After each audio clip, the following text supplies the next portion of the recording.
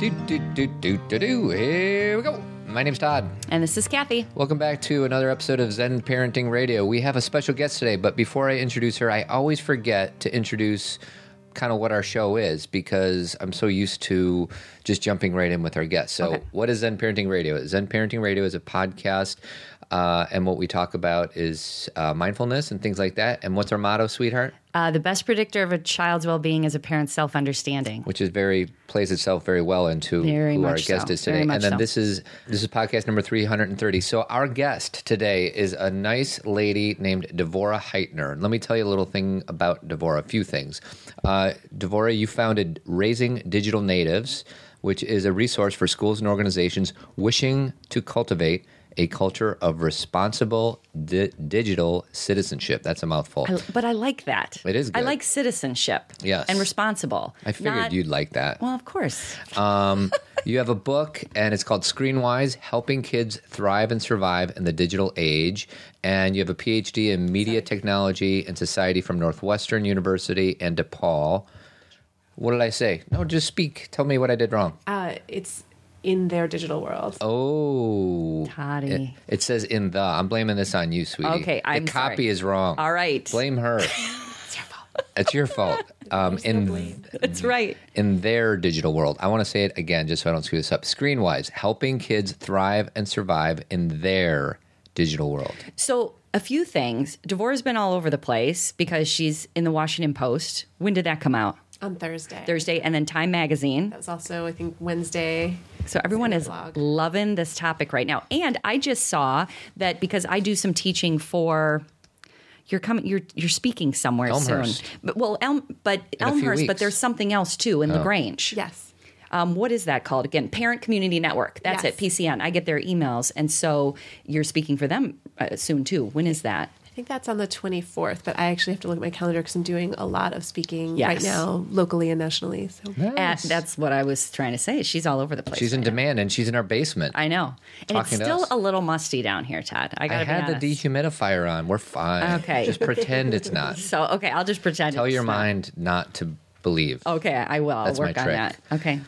Sweetie, I want you to start. Okay, so I just want to dive in just so we can, I was just telling Devorah that I read this book 2 weeks ago, and if you look at my copy, there's just like folded pages all over the place. It's really good.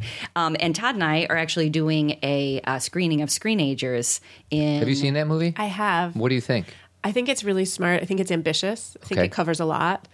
And I think it raises a lot of challenges and I think it's really important for communities to then discuss the movie and think about what they want to do about the challenges that are raised. Right. Completely. And that every time we do a documentary, that's always our thing is not only do we want to talk about it before and after, but is this documentary a fear-based thing where everyone's going to leave and just kind of throw their hands up?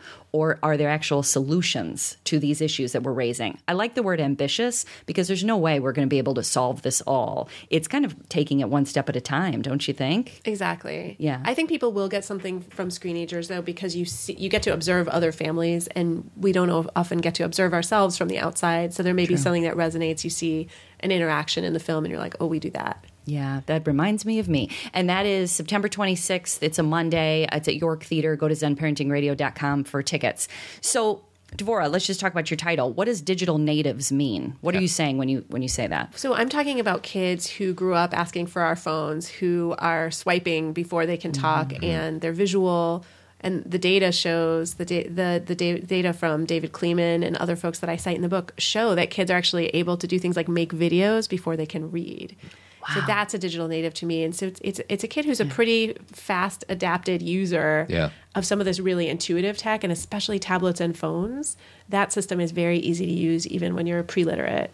It's funny because I think, when JC was born, we didn't have iPhones. I don't know if iPhones were around 14 years ago. No, you know what we were doing when JC was born? And again, we've talked about this a lot because we kind of learned. I went through the Parent Coaching Institute, and there was actually a media class where we talked about the effects of technology. So Gloria DeGaetano, who started the PCI, was really ahead of her time. Remember, she would be on like Good Morning America talking about this, and everyone would be like, "No, tech doesn't hurt you." Like, no, that's when we were doing the Baby Einstein. And that's what I was going to say is we were watching Baby Einstein. So it started with DVDs and has obviously moved to tech, or obviously moved to. But now, I mean, I'm used to it now. But like a few years ago, I would see like a 2-year-old in a restaurant who couldn't really even use words yet and was completely messing with their parents' iPhone and iPad. And I'm like, it's just crazy to see these little brains that are still developing swiping. It's just, I can't get used to it. And the parents are going to get back that iPhone and not be able to find any of their apps. Totally. My phone is always different. Even if it's just like my wallpaper or my screensaver is different. Yes. So how is that? And again, this is a loaded question, so just go anywhere you want with it. But when kids are that young and they're making videos and they're maybe verbal or pre-verbal or not reading, how is that affecting their relationship with other people? It can still be really positive, especially if there's a lot of back and forth. I mean, the goal is what we want, joint media engagement, which is at least some of the time, I know what your shows are, I know what the characters are, I know what the themes are. So even if I haven't watched this episode with you, I can kind of engage with you about what you're seeing. Or I'm not giving you an app that I haven't played with myself. And I definitely wouldn't give a little kid an app that I hadn't previewed personally. Because you are smarter than any list in the App Store. And the bar to get into the education side of the App Store is quite low. Okay, so back up. There's a lot of dreck in there. So back up. So parents will get their phone or their iPad, and they'll type in educational kids. And I think what you're saying, tell me if I'm wrong, is there's many apps out there that are in that category that are not close to educational. Or they're just junk. I mean, they might teach your kids something, but it's not really very engaging. How do we sift through the good and the bad? Well, I would rely on other people to do that for me to a certain degree, whether it's talking to my child's preschool teacher, if she's up on some really cool apps for little folks, or looking at Geek Mom and Geek Dad and some of the other bloggers out there who are reviewing this stuff with their own families and have high standards. The rubric I like to use is from a researcher at Tufts, Marina Bears, and she's got a TEDx too. We're looking for apps, especially for our younger kids, that are more like playgrounds than playpens. So playpen is like we're sticking them in there, and yes, they don't get electrocuted while we're in the shower, so they're safe and they're contained, but they're not really learning anything. Right. I like that. You know what? And I just like this whole vibe of what you're saying, because this is kind of where I like to land too, is we can get something from tech, and it's going to be this way. And again, that doesn't mean there can't be boundaries and consciousness about it. And like you said, parental wisdom, because we are their teachers when it comes to this, or we should view ourselves that way. But there's also an acceptance. And how do we use this in the appropriate way? Is that kind of, I mean, I've read your book, so I kind of know this answer, but is that how you view it? Absolutely. This is part of our world, and we don't want to, by denying it, throw our kids into this world without our guidance, without our values. We want to model how to use these tools well, and we want to be there with our kids when they try things. And we could look at an app together and maybe even review it with our kids. They might decide it's dreck too, so we want to cultivate those standards, just like we would talk about a movie. My husband and my son just saw Shrek 3 last night, and they agreed it wasn't as good as Shrek 2. It wasn't as funny. And so it might go back to the thrift store from where it came. And that's a great conversation. Why isn't it as good? Why isn't it as funny? Like, what are the things that a child's looking for versus what an adult's looking for? That's a really valuable conversation, and that's relationship building too. Absolutely. So wait, I want to say something to you, Todd. One thing that Todd used to do when the girls would watch a show, and he, all the Disney shows or whatever, and this can be on iPad or on our big screen. Are you about to throw me under the bus? Well, since it's already out there, we've talked about it. Go ahead. Is they would watch something and he would say, "That's junk." Garbage, sweetie. Garbage. Sorry, Get the word right. Okay, I'm going to suggest that we don't want to be too critical about our kids' taste. Totally. Because we liked a lot of, junk stuff. I like to watch the Monkees when I was their age. That wasn't like the world's greatest TV. I also like Little House on the Prairie, which turns out to be treacly and boring and patriarchal all at once. I really can't stand that show now. Right. But I must have seen every episode 90,000 times, and I wanted to be those girls. So I think we need to pick the important issues. Like if we think a show is homophobic or racist, or we really hate the way the kids talk to the parents, it's, a lot of shows celebrate sort of kids' independence, but if they do it in a way that's super disrespectful of adults, maybe we can say, gosh, I really hate the way the kids on that show talk to their parents, or I really hate the way that show makes the girls the butt of every joke and the boys are always the smart ones, or something like that. But if it's just like, it's not our taste, I would save your disapproval for the really important issue. That's really good advice. That is great advice. And I know that the toxicity, for lack of a better term, I'm probably overstating, but calling it garbage is not a smart thing as a dad to say to their kids. Well, and this is historical. You did this don't before. Do it anymore. Yeah. But I absolutely own it. I did do that because I thought it was so stupid. And, it's funny. Good Luck Charlie is one of the better ones. But even that, I don't know if you've ever seen Good Luck Charlie. I haven't seen that one. Like the scenes, at least when we were little, the scenes were longer. But the scenes are like 45 seconds. And then they got the high-pitched transitional music. And like all the colors are bright. And like the whole event wants to give me a headache. So Devorah can explain why they're doing that. Do you? I mean, isn't that about attention span and everything? Absolutely. And people were really critical of Sesame Street when they came out because they had these really short bursts because they had research that said, hey, kids love the commercials. Yeah. And so we're trying to make TV kind of like the commercials with snappy tunes and quick transitions. Some people are concerned about how snappy and how quick and what that means for attention. Mm-hmm. But then as adults, as bloggers, and as people, I'm always trying to shorten my content to make adults read it. So that's kind of where we're at. That's the beauty. Again, the reason why I like Devorah's content, what she talks about, is this is about meeting our children where they are and looking at ourselves, too, and how we do things and what we do. Because, just kind of jumping ahead in your book here, there's a lot of parents who are talking not very kindly to their kids about their tech use while they're texting somebody. Right. There are a lot of parents who are very unconscious about how they are modeling tech use to their children. And their children, talk about, like you said, I think the parents are very wise in offering the advice and, sharing their life experience. But the children are really wise about They notice the difference between, do what I say and not what I do. You are not walking the walk. So what is what do you say to parents who aren't cognizant of their own tech use? I mean, it's a struggle for me, honestly. I mean, just yesterday, me too. I told you I had this crazy weekend with Amazon and I was on my computer in my bed, which already is like not the, that's the cave of nakedness. And there I am with my computer. And my son comes in to tell me about this Lego ship he's building. And so I closed the computer. But then I realized I should actually put it away. Yeah. I mean, I shoved it under the bed for a minute and listened to him. And, and then, I mean, when he left the room, I went back to my work. That's right. But I really needed to communicate to him, I'm listening. He's a kid who needs that opening. That is so subtle, yet so important. Is because I do it. I'm on my phone. My kids will be like, Dad, blah, blah, blah. And I'll still have phone in my hand where I'm kind of half listening to them, but I'm also finishing the text. And I just think that is really conscious decision on your part. You're a professional. You've written books on it, so you understand how important it is to give your kid your full attention. So, hats off. Thank you. I mean, I also have a kid with whom like the relationship is challenging. My kid has some quirks and special needs. And so he is not a kid who makes a lot of overtures to me, and he doesn't always respond well to my overtures. So I think there are other kids who will not be deterred by that. Mm-hmm. And so I think we're not damaging our kids if every once in a while we're, distracted or busy. It's good for them to also learn to be patient. Mama and Papa have jobs. Mm-hmm. We have our own friends. We may be dealing with elder care, other issues. But it's great if they can come first at least some of the time, and that we have a sense, too, of when maybe they're hurting or they really need us, we're just like, okay, I'm putting this away. That's right. I'm very clear about the priorities in this home. And it's funny because just yesterday I was doing this.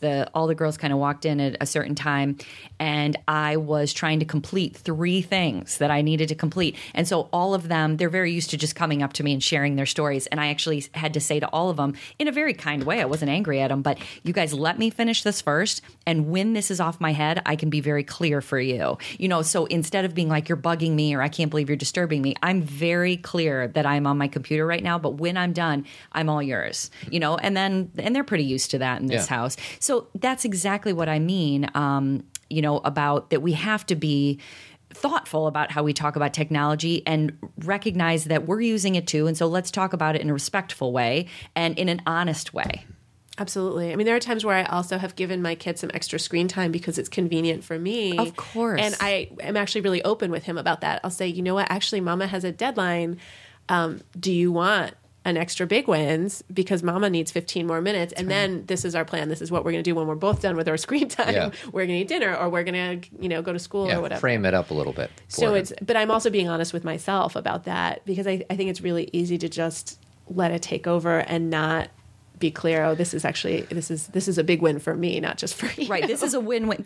We're doing this to help me and to keep you busy. And then there's a boundary around it of then when that time's over, we're back together or we're eating. Well, and I'm, you talked about how you struggle with it. I absolutely struggle with it. And as important as your book is and as good as I'm sure it is, for me, this is my personal experience regarding this topic and every other topic we talk about on this podcast is role modeling, role modeling, role modeling, role modeling. That's all this is. Mm-hmm. And I know that that's the right answer, yet I still struggle with it. You know what I mean? So. Well, there's like something, and I'm just going to like dig into Todd for a second, not in a bad way. Can't wait. But like there's something that triggers you so deeply about technology. And I think if you were to, and I think we've discussed this just you and I, but it is because it is a struggle for you when you see the girls on it, or it's this issue of they should be doing something different. Yeah. Playing outside, reading a book. Yesterday's a great example. So what do you say to parents who are like, they should be doing what I was doing when I was a kid? Well, I watch so much more TV than I let my kid watch. Yeah. That I think I don't want to over-idealize the 70s and the 80s. I mean, the sort of more hands-off parenting that maybe some of us Gen Xers experienced was good and bad, right? It was. And I didn't have neighborhood friends. I didn't have that idyllic. Like my husband, on the other hand, who was a bit older than me, did have that. And he did walk to school independently at 5. And he did, he lives, lived in Evanston where we live now, where nobody independently walks to school at 5, but it was a different time. Mm-hmm. And his parents had started having kids in the 1950s. So even though he was born in 1968, it was still like for them, like that was the norm.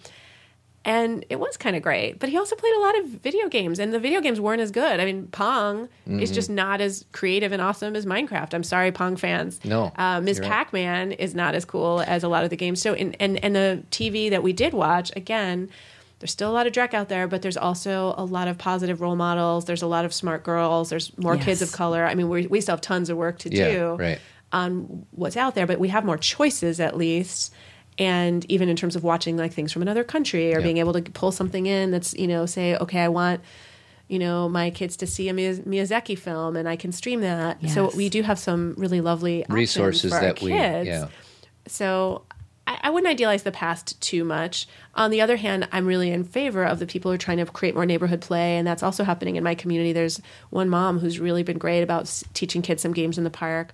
I met a family from a couple blocks away this morning, and I asked about their block, and I was saying, like, hey, can we get the kids more out on the block? Like, my kid actually only knows one other kid on our new block, and I'm trying to get more kids out on the weekends on the block before it gets cold to try to kind of make it happen. So I think we can have our cake and eat it too. They can play Minecraft, and we can also try to get them in the street playing. Well, and I agree with you. I just talked about how the kids should be out playing. I played so much in television. I don't know if you guys remember in television, but it was like Atari, but just a little different. And I would play literally all day. So here I am romanticizing how much I used to play outside, which I did, but I also spent days and days playing stupid in television. So I say this to the listeners too, because I think a lot of times we have selective memory when it comes to what it was like when we were growing up. Selective memory and the romanticizing the past, where it was oh so different and everything was oh so easy. And it really, I think about our generation. I'm 45, so I'm older than you, but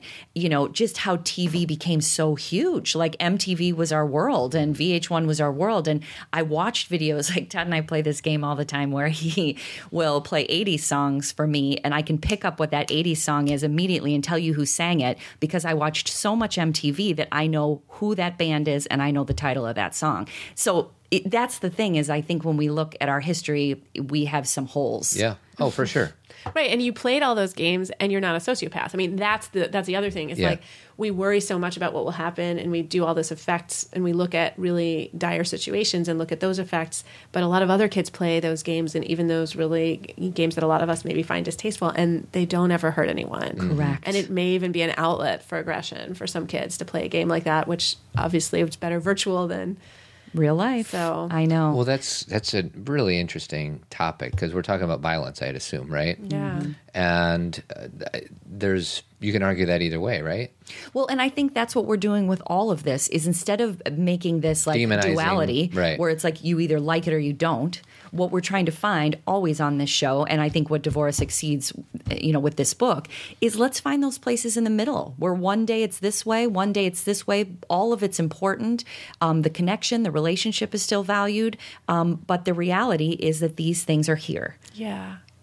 So kind of jumping ahead for a second again, what do you say to parents, or what's your take on when kids want the newest technology? Because I feel like we're confronting that right now. Of course. Yeah. Well, they're surrounded by it, or they even see one kid with it and they're like, this is the coolest thing, or you guys have it. And they're like, this is the coolest thing. I want it.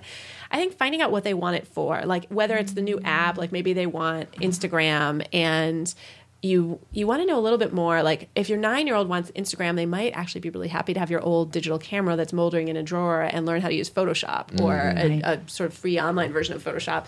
Because maybe they just want the cool effect. So find out what they want. Do they actually want social sharing? Your fourth grader may not want that.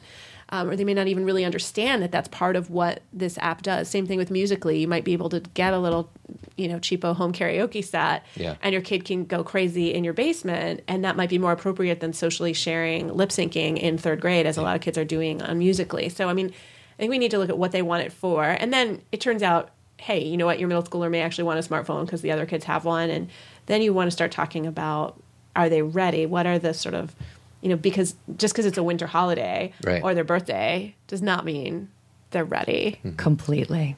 And okay, so again, I'm just going to, your words are so good because when they say, I want this, hey, let's have a conversation about it. Not you shouldn't want it, not how dare you want it, not you want to be like all your friends. Or here you go. Here you go. Again, duality, one or the other.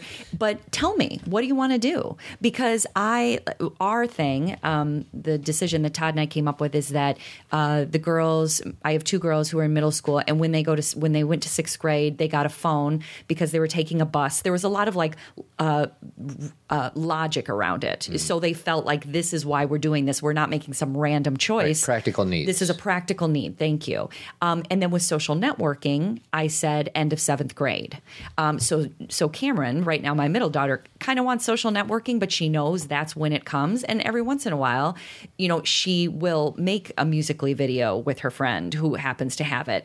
And I'm like, it's not about being on Musical.ly. It's about sharing that with the world. It's not about the experience of singing into a phone, because our children are doing that quite a bit. It's about where it's going. That's the part that I think requires maturity. Exactly. And that's exactly the separation I would make. And that's why I would say, again, your kid who just wants to be artsy with photography, right. You probably have a digital camera moldering in your drawer because now you probably just use your phone all the time to take pictures. So give them that, digital camera, or get them something that they can use to take pictures.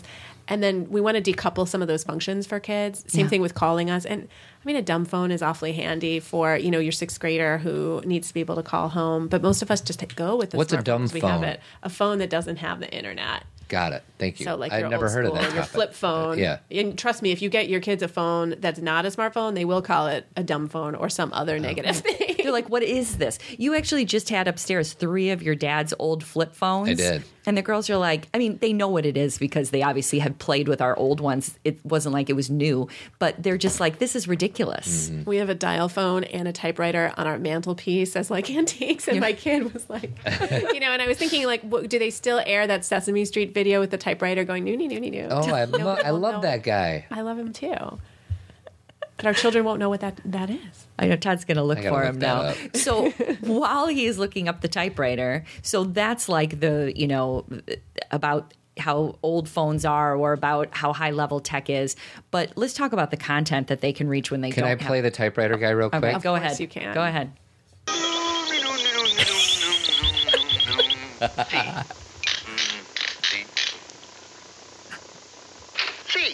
See. I love it. It's genius. I might have to show that to my kids tonight. Yes. Is there a cat? No, he just has the C. Oh, and he just did AT. And then a cat showed up.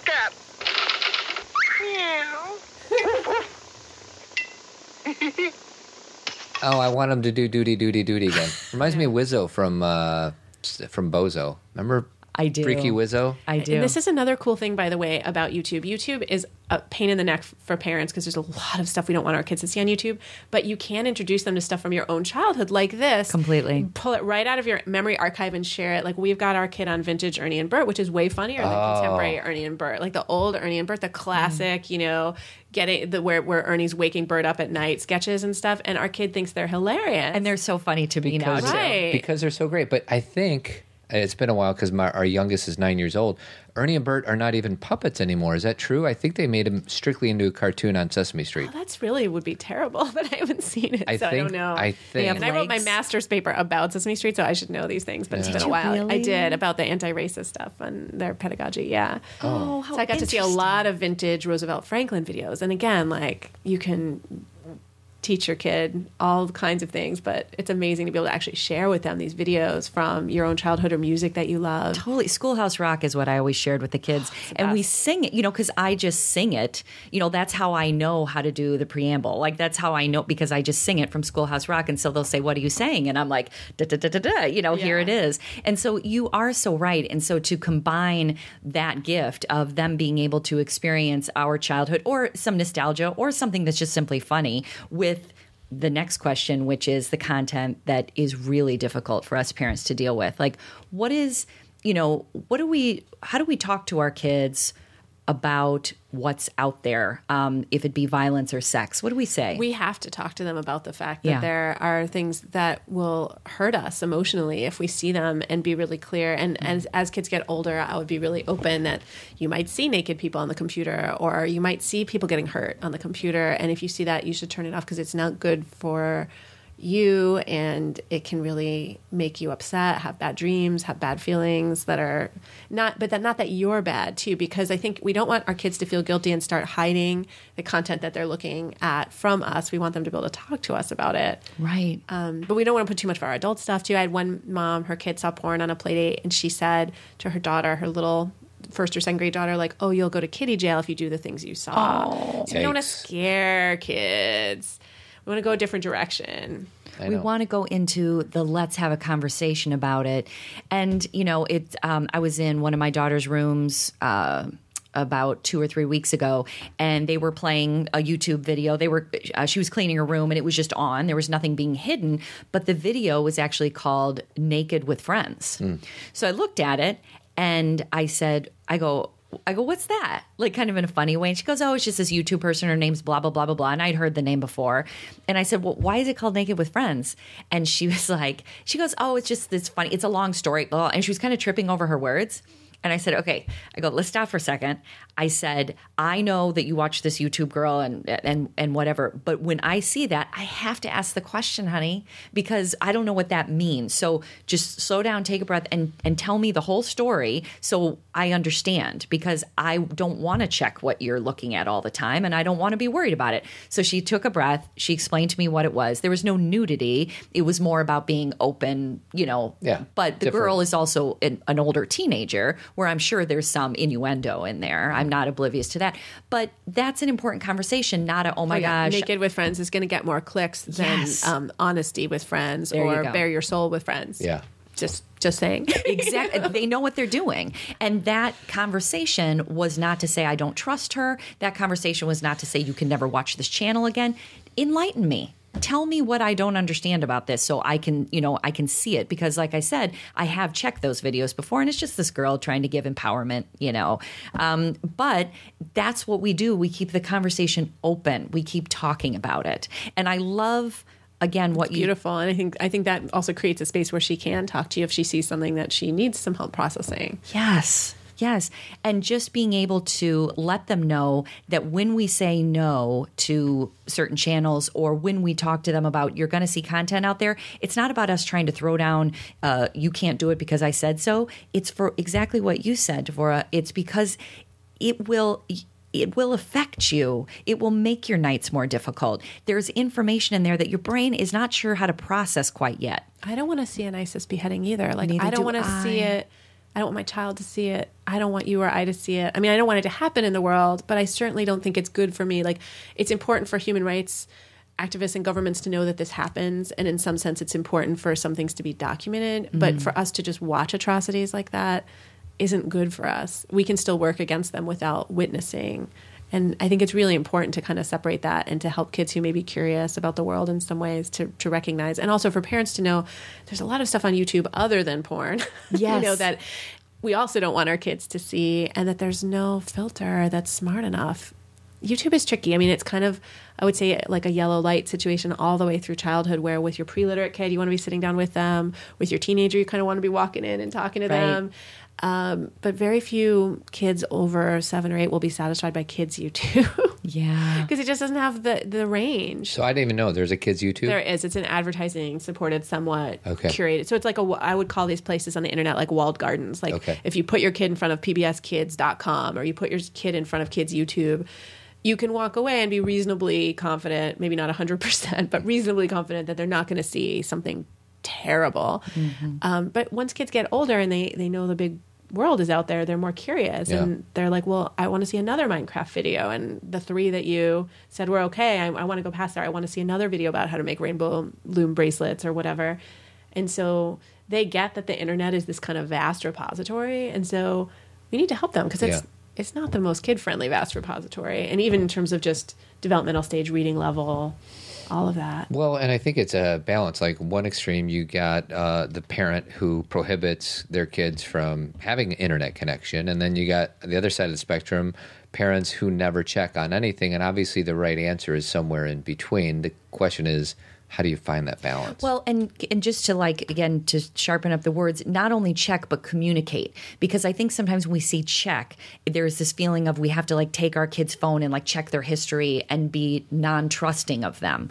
Whereas if there is open communication about, oh, I saw this, or Mom, I was at a friend's house and we watched this, or, the girls have come home and said, I was at their house, this movie was on, and I was like, how'd you handle it? And they're like, well, I had my sweatshirt over my face most of the time. I was like, yeah, that's what I do. Instead of how dare you be in that place at that time. Right. As a kid, we did it all the time.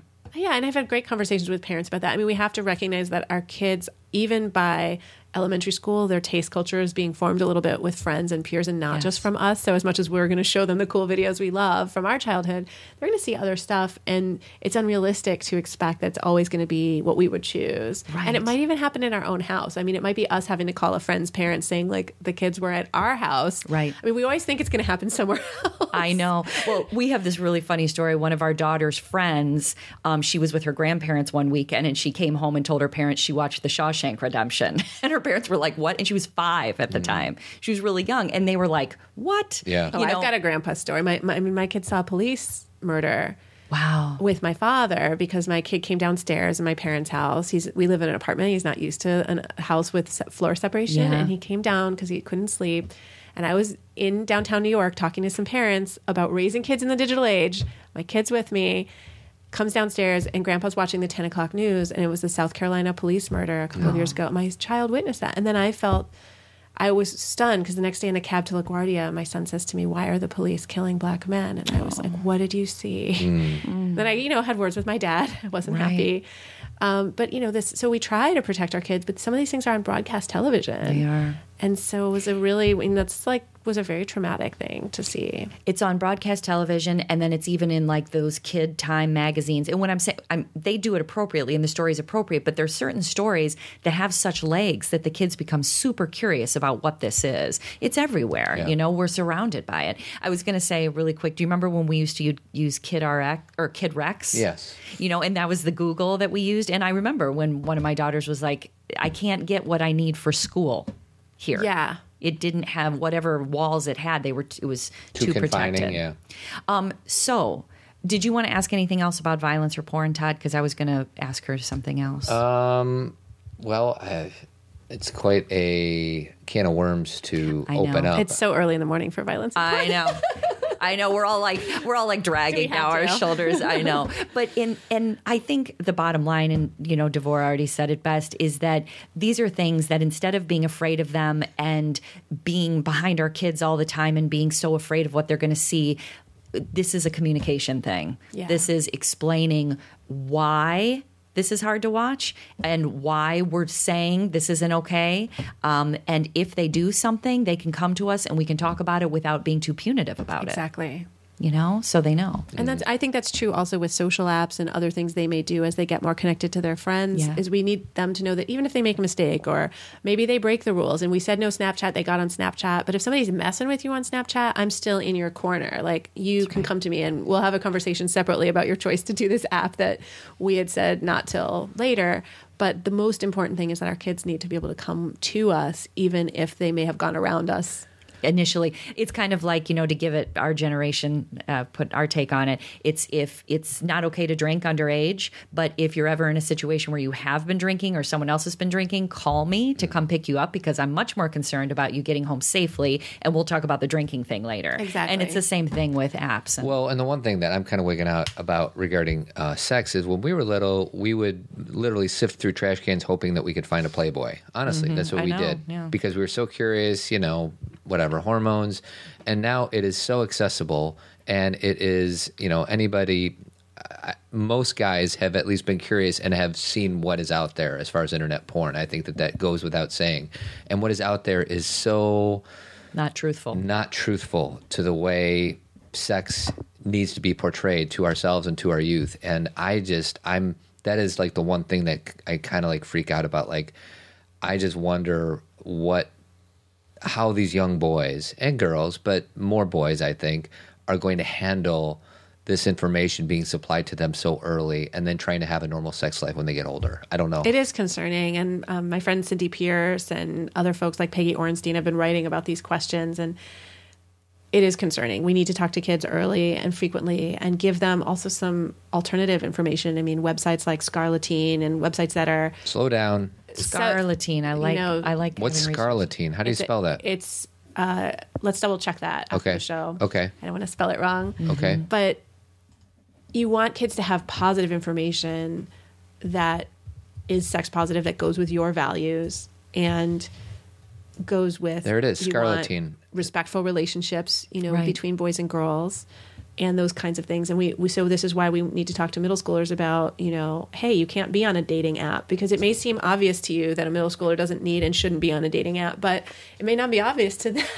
Right. And I love how this intersects with things like sex ed because I'm very, as far as I already teach sex ed to 8th grade girls and 5th grade girls in Chicago. And I'm so...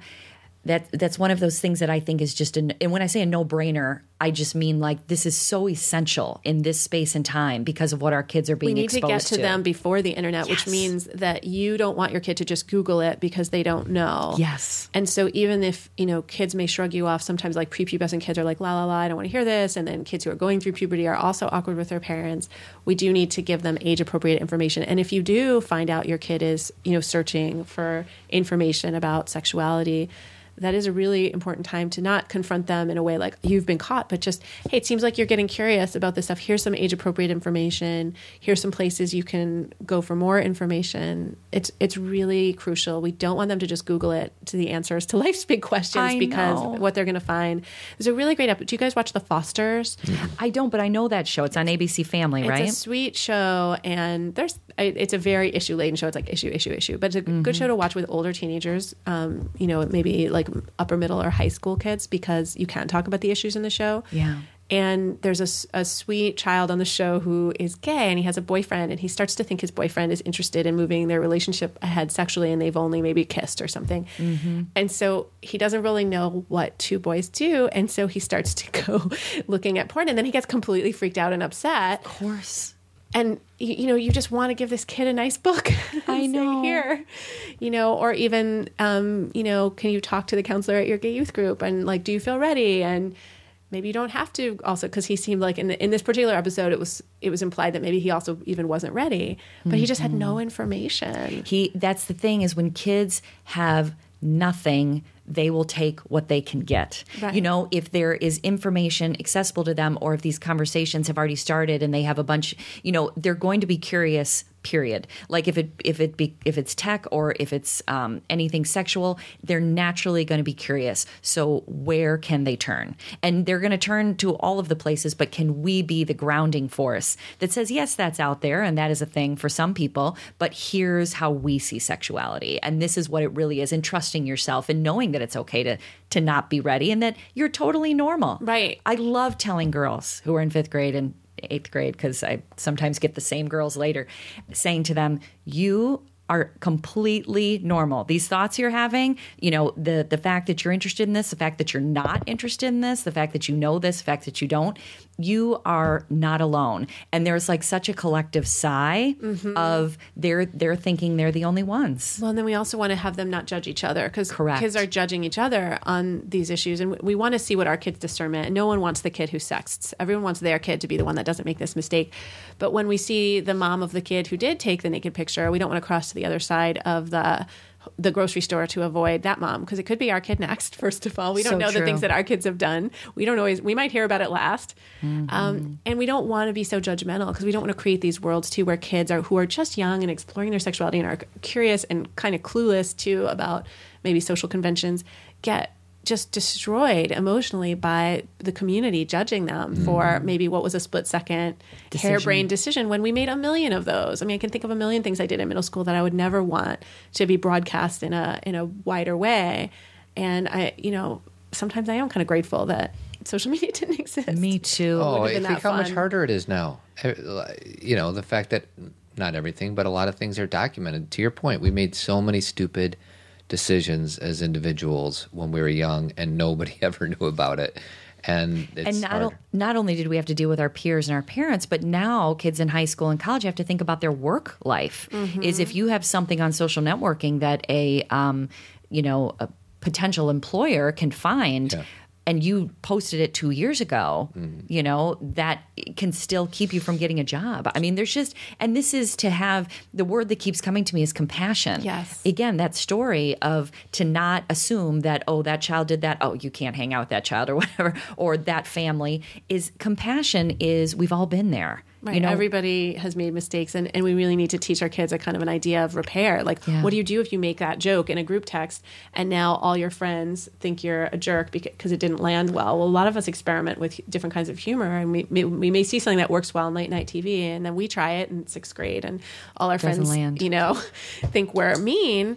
Well, we don't want to be so judgy. We want to say, okay, if that friend comes and says, I'm sorry, that joke didn't come out very well, we don't want to just be unkind. We want to say, okay, you're back in, Right. Okay, you're good. So because the next time it's going to be us, and we all make mistakes. I mean, I've made mistakes with my social media and email and texting too, and cause conflicts. And then you own it and you go forward, and you hope that the other person has some compassion for you. So good. So can I say those two things real quick, Todd, before you move on? Sure.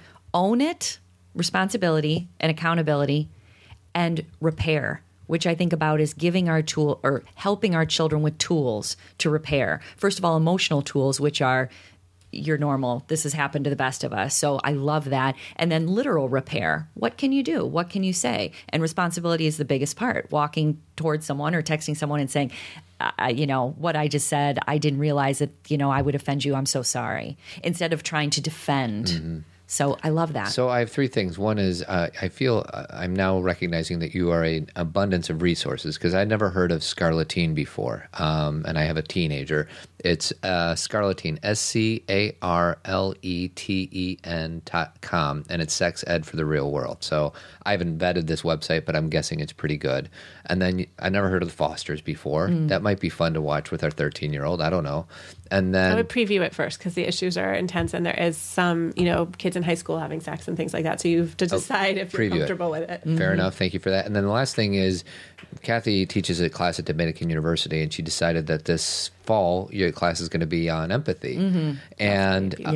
And your TED Talk, I don't know how many times you used the word empathy, but it was a lot. And that's when I knew that we were going to get along just fine, because that's something that we talk about on the show all the time. So what is the title of your TED Talk, Devorah? It's a TEDx, and it's empathy is the app. So it's really about the idea of, I have these kids create apps when I do workshops with kids to solve common problems. We'll brainstorm about stresses around technology, and sometimes I'll focus them on stresses around their parents and technology, and it'll be, a huge critique of what their parents are doing with tech. Yeah. So sometimes we'll work on peer issues. And so peer issues might be, my friends will text me all the time. I'll just be in the shower and I'll come back and I'll have 30 texts from the same friend, texting impatience. And then they develop these apps that solve for problems. And this is all in the space of a workshop. So they're just prototyping and drawing a picture of the app, maybe saying a few things.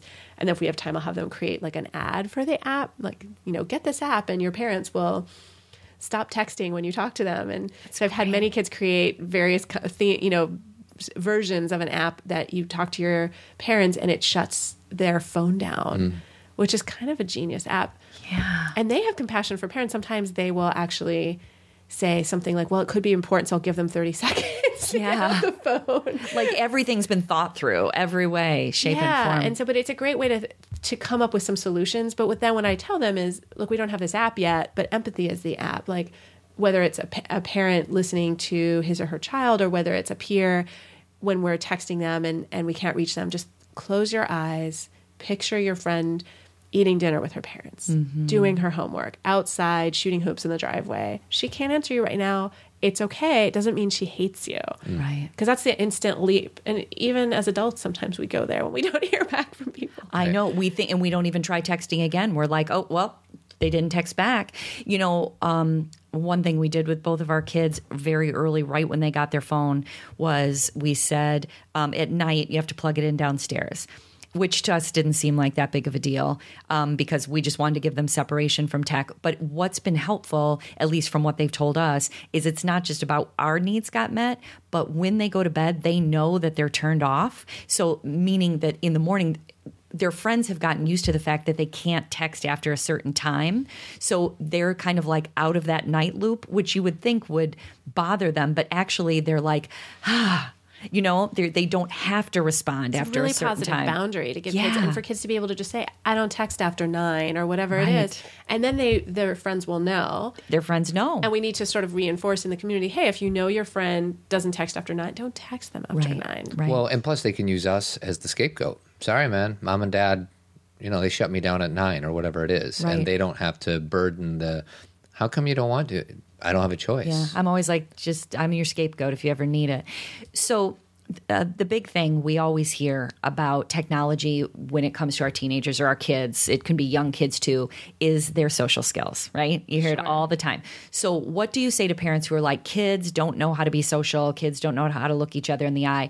Is this true, or how should we look at this? Kids still really want to be with each other in person. All the research shows that kids want to hang out, and sometimes you walk into a room full of them hanging out, and they're all looking down at your phones. And I'm like, is this hanging out for you? Right. But there is also some shared, so you'll see them look at a text together, and sometimes again we might look at a social practice of reading someone else's text and say that's a weird social practice. We wouldn't have done that, but we would have gone over what happened at school, or that someone said this to someone else, and it was called gossip, and it happened. Yeah. So I think we don't need to feel so much despair about kids' social skills. That said, if you want to be the parent who unplugs kids at a party, and especially for an overnight, it could be really smart because kids' discernment and good ideas don't get better with lack of sleep. So by 2 a.m., you're a smart, responsible kid, maybe making some really dumb decisions about what to share, and other kids who aren't at the party may not need to see pictures from that party.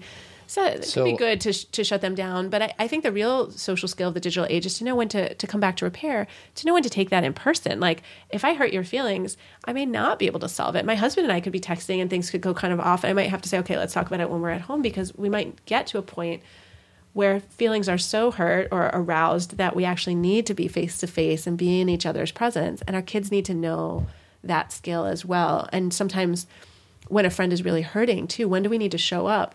And that's also a much smaller number. Like, we might have 300 Instagram followers, but who actually shows up for you when you're in a bind or having a bad day, or if something really bad happened in your family and you were really struggling emotionally?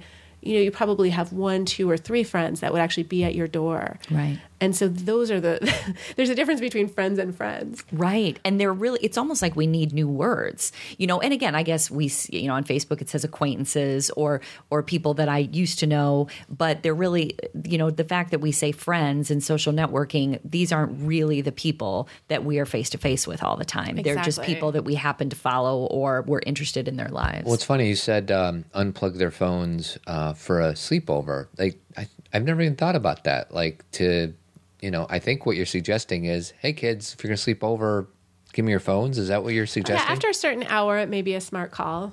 Just because the sort of collective group decision making after, midnight or 1 a.m. in a group of middle schoolers might not it might not get better and better. Yeah, right. No, it's good. Yeah, their inhibitions kind of fade away when they're exhausted. And there's more of them. And there's more of them, so there's a little more peer interaction going on. It's kind of like Carol Seaver from, what's the TV show, Kirk Cameron one? Growing Pains? Growing Pains. She said, did you ever watch Growing Pains? Yes. Carol said to Mike was that crazy, nutty teenager, Kirk Cameron. Yeah. She goes, the more there are of you, the dumber you guys get. And that's true for adults. That's the whole mob mentality. And speaking of, we were playing the music game this weekend, and we were doing, so it's just this game that Todd and I play with my family sometimes, and we picked TV themes, and I picked the Growing Pains theme, which I think is great, and I got like 0 points. None of you guys liked it. Show me that smile. Sing it for us, sweetie. I'm not going to do that. Listen another minute on your crying. You gave me 0 points. Best is Carol Seaver. She was a good mom. And Yes. Jason Seaver. Jason. Do you remember that episode where Kirk Cameron and his dad are going to Bruce Springsteen concert? Yes. And then he's like having authentic So much fun with his dad, and like this news reporter interviews him real quick, and like they're like totally like buddies, and Kirk Cameron's character's friends just rip him apart Because he's friends with his dad. for having fun with his dad. That's so awful. I know. Just that, and again, every sitcom is always this heightened experience, but you know, it's that little bit of, my dad, we get along, but he's not that cool. Like we have to have that little bit of separation. Right. But I think that's one reason why our kids, we should be asking them before we share them on social media, because You did that last night, sweetie. They're really, they may not want, like the cute picture of my 7-year-old eating cupcakes, with icing all over his face. He might not want his friends to see that. And there's other ways like we might make our teenagers feel very undignified and uncool. And they might feel more free to hang around with us and be uncool, which we want if the cameras go away. Totally. And that's in Devorah's book. And it's also something that I think is important to us. You did that last night. Yeah, I do it all the time. We were, like I said, we were playing the music game on Saturday night, and I took some funny pictures of Todd, and JC, my oldest, is in one of them, kind of giving a peace sign. So I was going to post it, and I said, JC, you're in this. Would you prefer that I don't put this on Instagram? Even though there's nothing inappropriate, like I agree with you, but I think a lot of parents would be like, well, why would you have to ask permission? Because it's just me. Because it's her image. It's her. Like, I'm taking her. Well, and it's also that you're modeling that, and you want her to ask her friends before she posts them, and you want her to feel like she can say no. So when you model that boundary at home, even though of course you're not going to undermine her future presidential run by taking some super embarrassing, incriminating picture, or posting something, but it just better to model those boundaries, just like the pediatrician will model boundaries with kids. It's really positive to do. And then you want her to model that with you. I've seen kids post unflattering pictures of their parents. Right. That's not so cool either. I don't want my kid posting a picture of me before I've had my coffee. Thank you very much. Mutual respect. Exactly. Yeah, absolutely. And she actually said to me, because of our work, we're on Facebook and we're on Instagram and Twitter. But when Musical.ly came around, I mean, that's just something Todd and I would have a ball with. When what came around? Musical.ly, you don't even know what it is yet, but I was like, this is so fun, and we would have so much fun. And she said to me, will you please not do a Zen parenting Musical.ly thing? Because a lot of her friends, and all of our kids' friends do follow us because we're awesome. No, we've done some things in town where we used to have this thing called BU where we talked about things about, female empowerment. So a lot of them have been students of ours. And so they follow stuff that we do still. And she's always been so cool about that, but she's like putting Musical.ly videos. I think that was her kind kind of drawing the line in the sand. And I was fine with it because I don't need to be there. That's it's really like, Mom, not my world. You can sing in the car, but please don't roll the window down. Thank you. Right. Exactly. Yeah. Great metaphor. Like, I respected that conversation. And I asked, I'm like, oh, this would be so fun. And she was like, And I was like, you know what?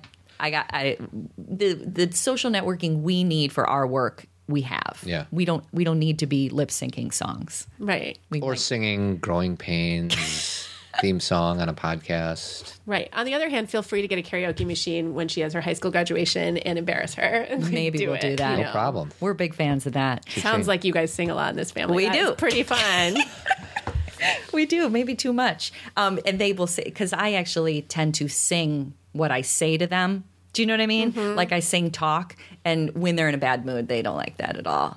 Well, it's your way of dissipating the intensity of whatever it is they're saying, I think. I know. Yeah, and I think if they're not in the mood for it, they're like, oh, it's like nails on a chalkboard. But anyway. So final parting thoughts. I mean, we're 55 minutes in. So what have we not discussed that you want to make sure that you get across in or this resources. discussion? I love resources, yeah, too. well, and I can share some more with you just like via email. But there's so much that you as a parent know. So just trust your wisdom. If you worry that your kid is too immature to handle social media, I mean, you may not want to frame it that way to them, but talk to them about it. Don't just think, okay, the other 6th graders have it, my kid needs it. Trust your wisdom. You know what it feels like to not be invited to something, to have a conflict. And so even though you may not use some of the same apps that your kid uses, you still can understand some experiences they might have. Right. And I think there's a lot in the book. There are blog posts on my website. I mean, there are ways that I talk about these issues, but ultimately it really does come down to trusting your wisdom and also making sure that you still have community with other parents, that you can talk to your siblings who may have older kids, or talk to other kids in the community, or if you have a great babysitter who's a teenager, ask them about, well, what's this app, or how are people using this? Right. Don't feel like you have to be an island. And if your kid is struggling, make sure that they know that they can talk to you. It's so important. We do need to have some empathy for our kids growing up in these connected times, so that they know it's okay to unplug, it's okay to make mistakes, it's going to happen, and you are who you are. That's right. And that you are not the image. Right. And you are full and whole. And you're not your number of followers. Yes. And all of that. So it's very easy to kind of crowdsource our popularity these days too, and count our number of friends. And we should be focusing on the quality of those relationships and not the number. Right. And again, I have to say it, adults do it too. And so to say to our kids, oh, you shouldn't worry about that, or that's no big deal, and then we go and look at our picture and see how many likes it has. Again, it doesn't register. We have to be honest about this can be difficult, but let's talk about what this really means. Absolutely. This can be difficult. So again, Devorah, the name of her book, Screenwise, Helping Kids Thrive and Survive in Their Digital World. And what's your website, Devorah? It's raisingdigitalnatives.com. Okay. So if you're in the Chicagoland area, she has a few events coming up, and you definitely want to hear her speak. And then you have to see all of her big-time media that's out there, too. Anything else you want to share? So we want to give away a book, right? Yes. So how do we want to do Facebook comments or what? I don't know. Devorah, what have you done in the past? Yeah, maybe folks could share on Facebook either one of their big questions about screens and their kids and their relationship with tech, or maybe a story about something that happened that you think other parents would love to hear about, maybe would make other parents feel better about what's going on in their homes. I like that. So either a story or a question underneath our Facebook post of this show. Okay, so they share it, and then the person writes a comment saying... Correct. Asking a question. Well, underneath, they don't have to share it. I mean, if they want to share it, that's really helpful. We want to share. Let's make them work for it. But then to keep it easy on us, it's people who comment underneath the post, okay? Boring. I know, but then there's going to be a bunch of posts, and then we're just going to pull it out of a hat, and they're going to get Devorah's book. All right, fine. So we're going to post a show on Friday. Yes. When you're getting this, the show is up. Correct. Go to our Facebook page, see where we uploaded the podcast on Facebook, and write a comment. Write a comment or a question. Or a question. Or a story. Or a story. Or an emoji. No, I'm kidding. Just one of those. And we'll send it out, and we'll give them till Monday. Yep. We'll give you 3 days, and then we'll pick a name out of a hat. Does that sound good, Devorah? Absolutely. And for those of you who don't get it and still want Screenwise, you can find it. You can order it through IndieBound to your local independent bookstore or any other online marketplace, Barnes & Noble, Amazon. Nice. It's all everywhere. the places. I think just trust yourself, trust your judgment.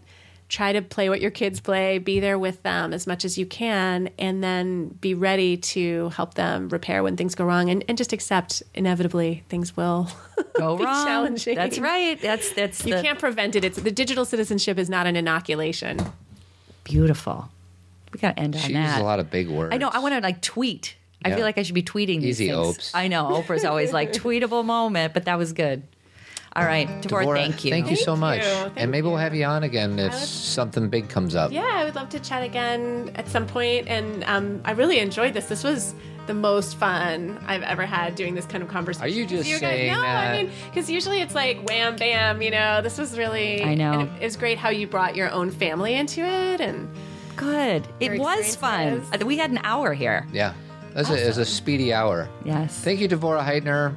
RaisingDigitalNatives.com. Yep. Right? Yeah. See you guys soon. Adios. Adios. Thanks. Hi, everyone. Thanks for listening. We appreciate it, and we hope you'll join us next time. If you're a fan of Zen Parenting Radio, consider leaving us a review on iTunes. This helps people find us. You can also just tell a friend about our show. That's our favorite kind of marketing. Todd and I do speaking engagements about Zen parenting and self-awareness, so if you have an interested group or organization, contact us at comments@zenparentingradio.com. And get your early bird tickets for our big Let's Get Real Zen Parenting Conference February 24th and 25th at the Westin in Lombard. Todd and I will be speaking Friday night, and we have Rob Bell, Rosalind Wiseman, and Ali Smith as our keynotes on Saturday. If you want to know more about self-awareness or conscious parenting, pick up one of Cathy's award-winning books at zenparentingradio.com or Amazon. If you're a guy, I have 2 resources for you. I coach guys. It's called Coaching for Guys. On the phone, Skype, or in person, we set goals together and come up with a plan to meet those goals. The website is toddadamscoaching.com. And we also have a monthly men's group. So if you're looking for a group of men to have authentic conversations with, check out thethrivemensgroup.com. If you ever shop on Amazon, you can help us out by first going through the Amazon link on our homepage. It doesn't cost anything to you, but we get a small commission from Amazon. If you want an amazing vehicle to teach your kids about money management, go to the lower right-hand side of our homepage and click on the FamZoo logo and enter Zen Finance as a promo code. I want to give a special thanks to our 3 partners, Tree of Life Chiropractic Care, John J. Kelly Dentistry, and Avid Painting and Remodeling. Thanks for your love and support. Keep on trucking.